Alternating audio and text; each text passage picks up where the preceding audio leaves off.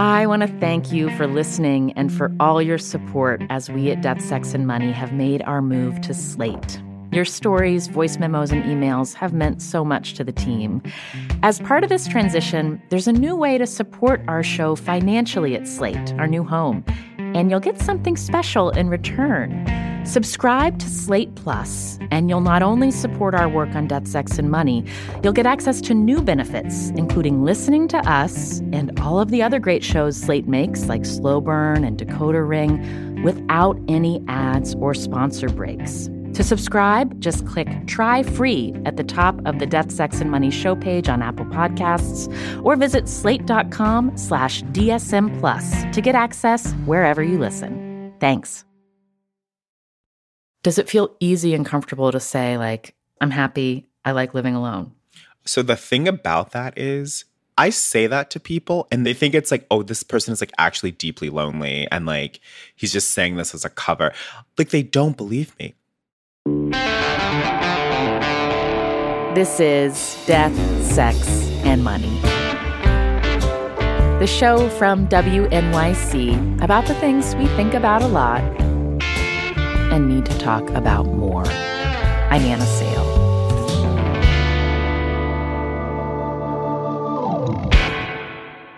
Brandon Taylor is the author of 2 novels and a collection of short stories, and he's a voracious reader. And as you know, if you're still on Twitter, he has opinions.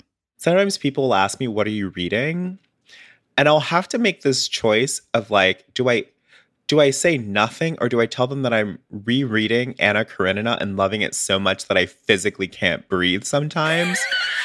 And you just know that, like, you can't tell them that because they're going to want to know, like, okay, but can you answer this question in a way that I personally can relate to and make some use of? They don't want to hear Anna Karenina. They don't want to hear it. Brandon is 33. And until recently, he spent most of his adult life in and around academia. He initially went to grad school to pursue a PhD in biochemistry when he wrote a lot of what became his first book, Real Life. Then he left science to switch to writing and got an MFA at the Iowa Writers' Workshop. Brandon is Black and gay, and he writes about outsiders of all kinds. The 3 books he's published so far take an intimate, incisive look at the ways isolation can bloom in the confines of college towns, and how race, class, and sexuality shape the particulars of loneliness there. His latest novel, The Late Americans, unfolds in Iowa City. And I'm telling you, the way he conjures the characters and power dynamics in a creative writing seminar, it is cutting. Brandon grew up in a very different environment, in a rural, agricultural part of Alabama near Montgomery. I grew up on a farm in Alabama, and my whole family is from there, many, many generations back. It was a farm that my grandfather owned. It was about 5 or so acres, and we grew collard greens, we grew corn, we grew black-eyed peas, we had chickens, sometimes we had goats. And it was a farm not to grow things to sell, but it was a farm to grow things to eat. And in the winter, we would go into the woods and cut trees for firewood because we had a wood-burning stove for most of our heating purposes. And so it felt like a much slower kind of life, especially than the one I live now. And both of my parents come from 2 very large families that had known each other for decades and decades. My parents were neighbors growing up. So when they got married and had me, that meant that I was related to basically everybody for miles, which also was great in the sense of like raising a kid takes a community, but it was not great in the sense that like if I did anything within like 100 square mile radius, someone was going to call my grandma and tell on me. And so it was in some ways like a very idyllic childhood and a place to grow up, and in other ways it was crushing, grinding American poverty. So it wasn't quite so idyllic at all. Mm-hmm. Did you work at the farm? Like, is being out in a garden, for example, something that feels nice now? Yeah. Well, I mean, Familiar? I mean, it even felt nice then. I loved going out with my grandpa before school, every morning before school, checking the fields, checking the chickens, tossing the feed to the chickens, looking after the different animals. There was an order to things. And I still miss it. And I still, when I think of like an ideal living situation, it's like out with all the trees in the woods. Uh-huh. When you think about that ideal living situation, are there a lot of people around you, or are you by yourself in the woods? I think I'm mostly by myself in the woods. I think I am. I mean, I had a lot of cousins, as I said, but I also there was a time in my childhood, starting around when I was like 12 or so, when I was just like so different from everybody else that I ended up spending a lot of time playing with sticks by myself in my own front yard. And I think I cultivated a real sense of aloneness, so that now I never feel more myself than when I am like by myself, feeling just like a little lonely. That is like my optimal state of being. And as he got older, Brandon found a surefire way to transport himself to that optimal state of being a little lonely: by reading. It was like love at first sight with books. And I don't think that I became aware of having strong opinions about books until I got to high school, and we would read these books and then debate them, because I don't know what I was doing. I must have been very checked out during the other parts of my literary English education as a student, because I don't remember like almost coming to blows with someone over a book until I was like in 9th grade, and we were reading Romeo and Juliet, and I would just be like, are we reading the same play? I just remember getting so heated, just hearing people be wrong about Romeo and Juliet. I want to make sure I'm following. What is the correct interpretation of Romeo and Juliet?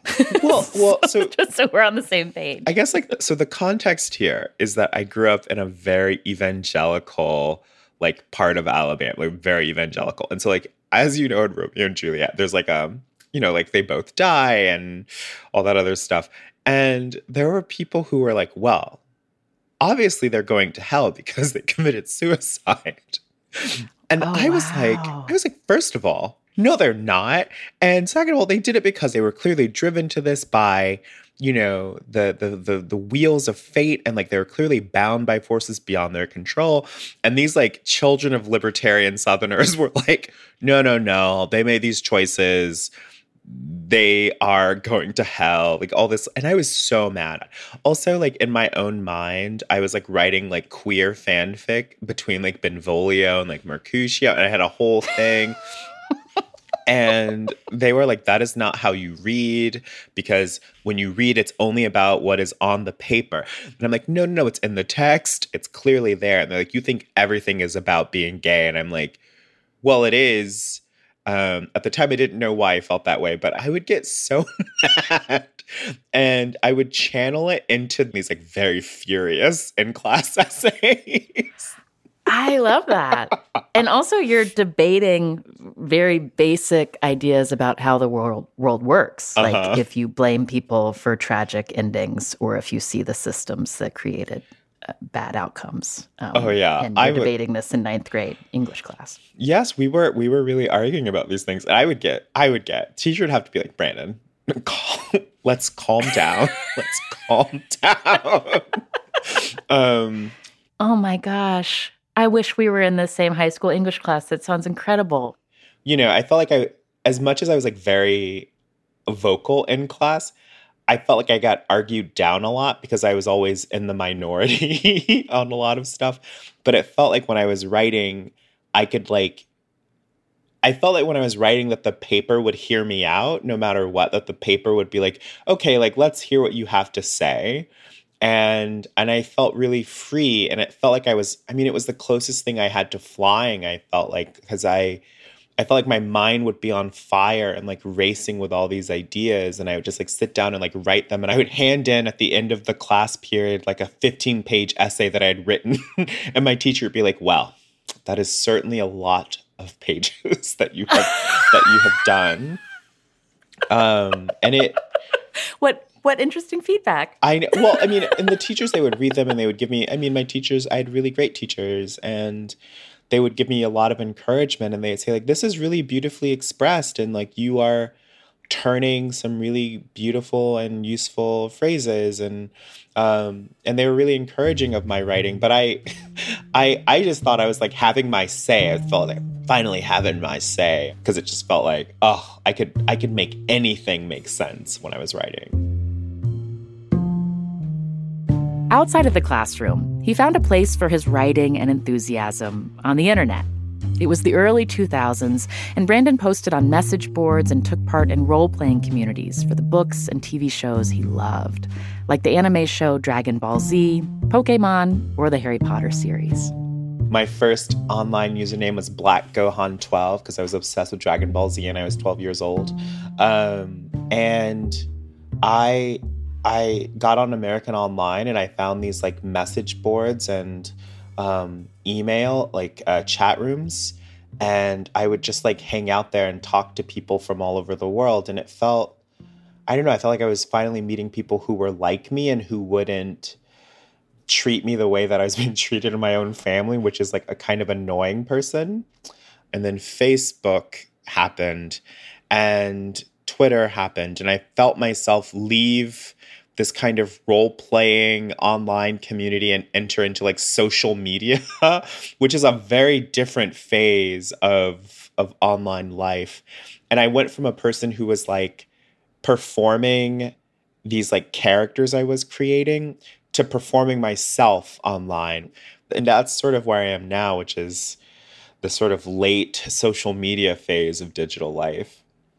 I notice that you're still hanging out on Twitter, and I wonder if it feels sad to you to be in a space that was very different and that is changing and that feels like it's not as fun as it. I mean, obviously Twitter's a lot of things, but it used to be fun. And if you feel like a sadness about that when you open up the app and you go to like write your series of fun tweets, and there's less people there.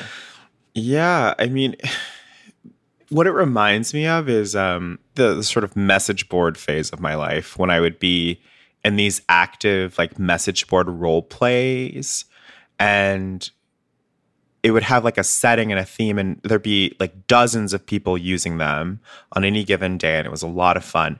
And you could feel when it started to die. And it was like the fun, cool place to be just stopped being cool, and the whole board would die. And all the friends you made there, you'd have to like gather them up and try to keep, your connection going. And some of the most important people in my life I met on those message boards, and now I can't even remember their names, but they were so crucial to keeping me alive then. And that's sort of what Twitter reminds me of now, which is you can feel that it's dying, and it feels kind of heartbreaking because some of my closest friends I met through Twitter, and so much of my career I think is possible because of Twitter, and that's really surreal. And I think it might just be a sad relic, like a beautiful mall that used to be a hub and now it's just a sad empty mall.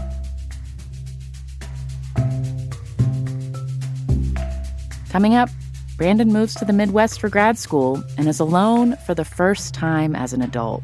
It's that kind of relief that comes from realizing like, oh, nobody can tell me what to do. I am in charge of my own life. I get to decide my own path. I felt really powerful. And then I was like, well, what am I going to do if no one's in charge of me? Can we get an adult in this room, please?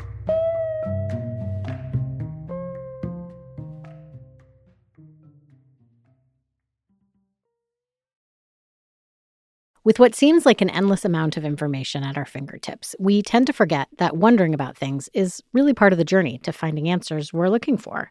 So when it comes to the hot topics of Israel, Judaism, and Zionism, there's so much to wonder about right now that it's hard to know where to turn. Enter the latest weekly podcast from Unpacked, Wondering Jews with Michal and Noam. Join hosts and educator extraordinaires Michal Biton and Noam Weissman as they tackle these topics and the uncomfortable questions that surround them with the goal of working towards the answers, together with their listeners. No matter where you're from, if you've ever wondered about anything, this is the podcast for you. So check it out. Subscribe to Wondering Jews with Michal and Noam on your favorite podcast app today. Wondering Jews is brought to you by Unpacked, a division of Open Door Media. This is Death, Sex, and Money from WNYC. I'm Anna Sale. Brandon Taylor moved to New York in 2021, in his early 30s, just after his first novel, Real Life, was published to much acclaim.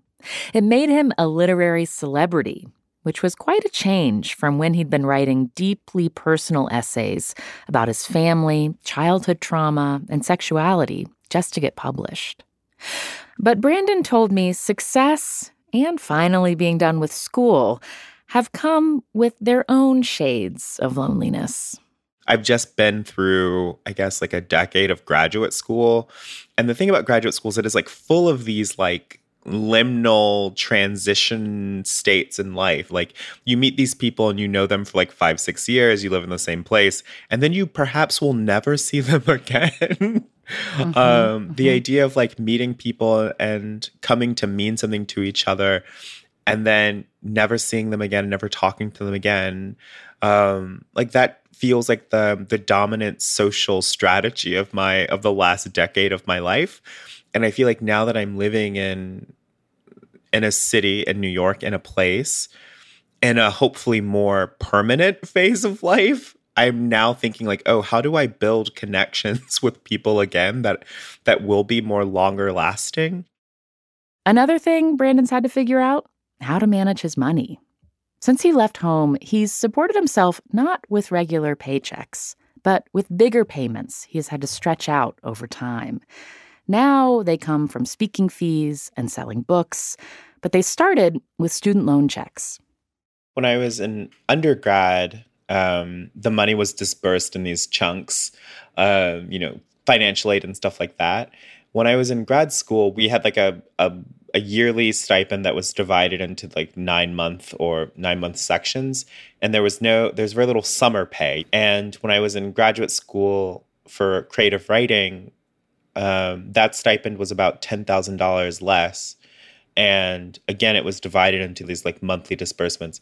And it wasn't until I started publishing books that I felt like I was getting like chunks to live on that I would then sort of divide out and pay horrific taxes on. And so that's more or less how I've been living ever since. Have you found like learning how to manage your money when you have had to figure out how to stretch it, like at least over a month, or what to do when you get a book payment? Like, how have you figured out how to do that for yourself? Oh, a lot of trial and error. I think before my first book contract payment came in like the late summer of 2018, I had no money. I had nothing. I had spent all my money on moving to Iowa City. I had like nothing in my bank account.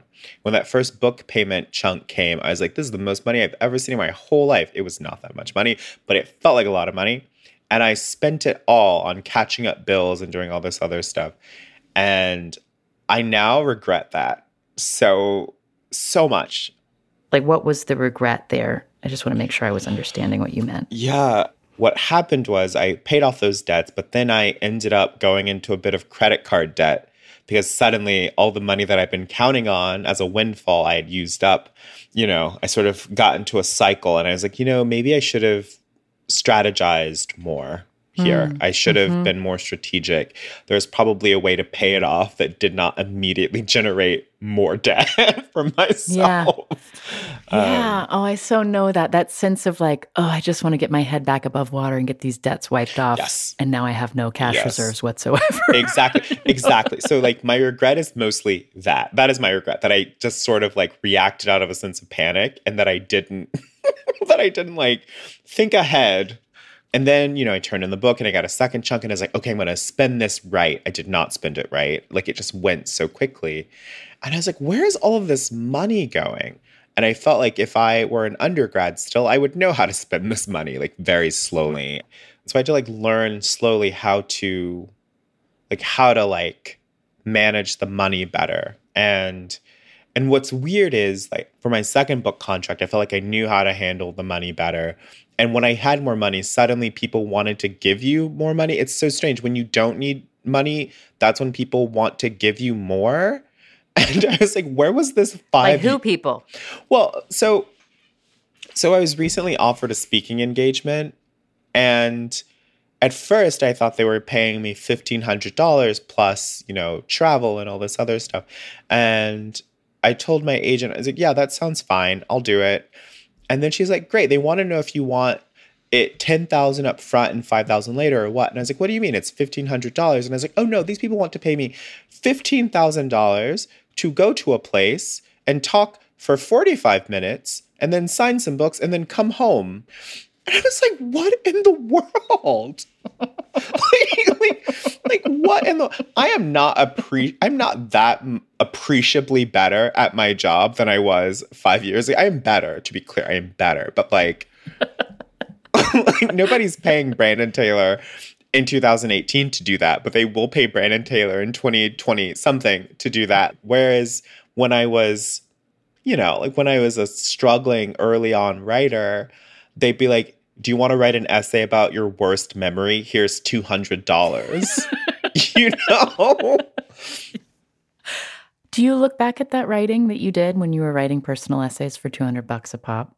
Do you have regrets about that? Yes, I do have some regrets about that writing. But one thing I do feel grateful for is that as desperate as I felt, there are certain kinds of essays I did not write. And there are certain opportunities that came my way that I turned down because they were not in line with my aesthetic values and my personal values. I mostly just regret being a blabbermouth about my personal life. I don't regret the art. There are some essays that I just know probably would have gone viral and would have made me feel sick to my stomach to have written now, and I'm glad I did not write them.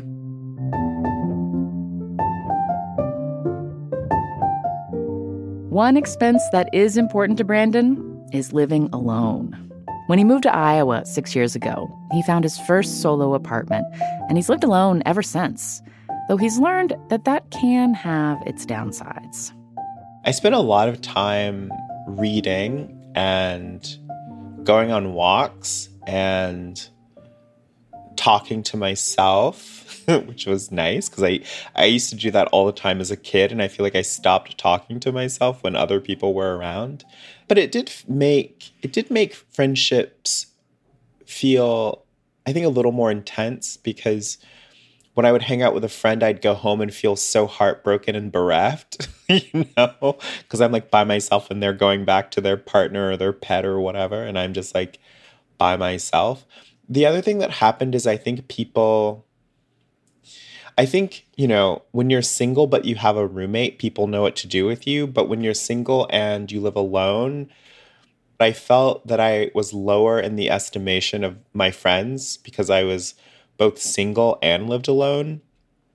And I feel like I noticed it most when I started dating someone, and I dated them for about a year. And when I broke up with that person, I felt myself slide lower in my friend's estimation. And I was like, what is materially different about like my life situation now versus like 2 months ago? Like, my life situation is the same as when they first became my friend. And I realized that when I had a partner, they were treating me better. And can you give me an example of some of the markers of feeling that slide, of not feeling as, high up on the hierarchy? I mean, I felt myself, they would ask me to things less. I would get invited out less. When they talked about me, they would, when I'd meet them, they'd ask me like, oh, how are you? And then it would be like, and how's your partner? How is your life? They would ask me all these like very interested questions in my life. And then when I broke up with with my partner, they were like, so how are things going? I'll be like, oh, things are great. Like, you know, I'm having a great time. I'll tell them, I'll catch them up on my life events. And then they'll be like, but what about your personal life? Like, are you seeing someone? Like, how is that going? And like the heat of their interest is mostly located in whether or not I am dating and like the ongoing saga of that. And I'm just like, I just told you like 4 really good things that are really cool.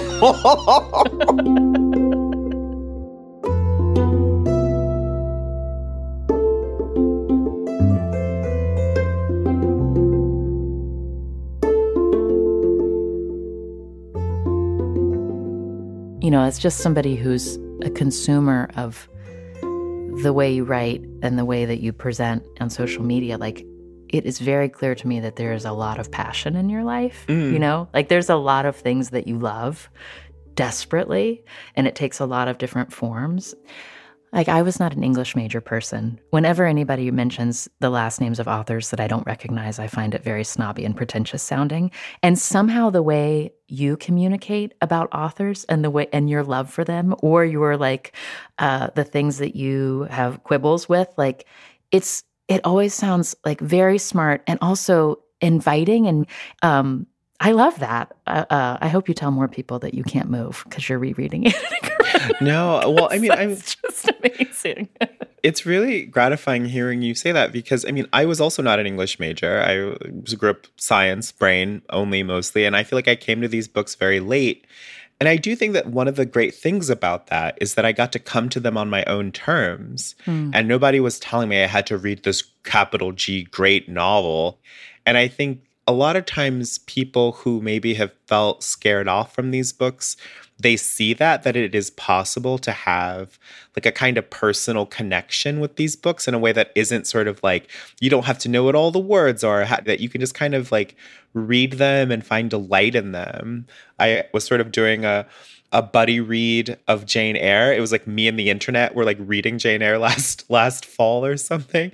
And there are people who picked that book up for the first time because they saw those tweets and they were like, I never knew that it had all this stuff in it. I thought it was so fusty and blah, blah, blah. And if I'd known this, I would have read this a long time ago.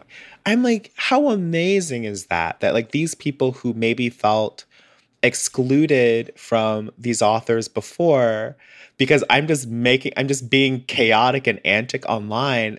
I'm never trying to be pretentious or smart. I'm always just trying to be like, honest about what moves me or what I find funny or what I find silly.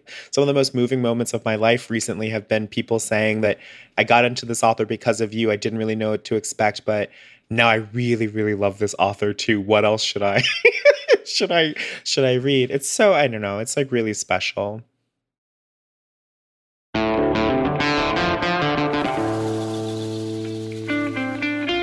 That's writer Brandon Taylor. You can find his latest novel, The Late Americans, wherever you get your books.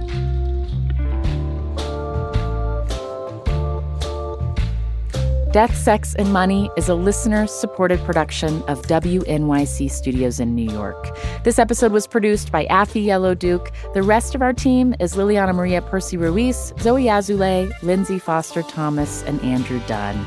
Our intern is Christian Reedy. The Reverend John Delore and Steve Lewis wrote our theme music. I'm on Instagram at AnnaSalePics, that's P-I-C-S, and the show is at Death, Sex, Money on Twitter, Facebook, and Instagram. Thank you to Linda Duquette Peterson in Washington, D.C. for being a member of Death, Sex, and Money and supporting us with a monthly donation. Join Linda and support what we do here by going to deathsexmoney.org/donate. Brandon is still a dedicated real-time chronicler of his passions online, though he admits it can be startling when his online friends find him in person. I was walking in Central Park the other day and somebody stopped and said that they had read a tweet of mine. And I was like, I mean, it's so strange. Like, I get stopped on the street not because I've written books or whatever. It's because people have read tweets. Was it a good tweet that they remembered? They liked it, whatever it was. I don't know what the tweet was. I was like, how do I channel that attention to my long form work? But yeah, New York is not as anonymous as I would hope. I'm Anna Sale, and this is Death, Sex, and Money from WNYC.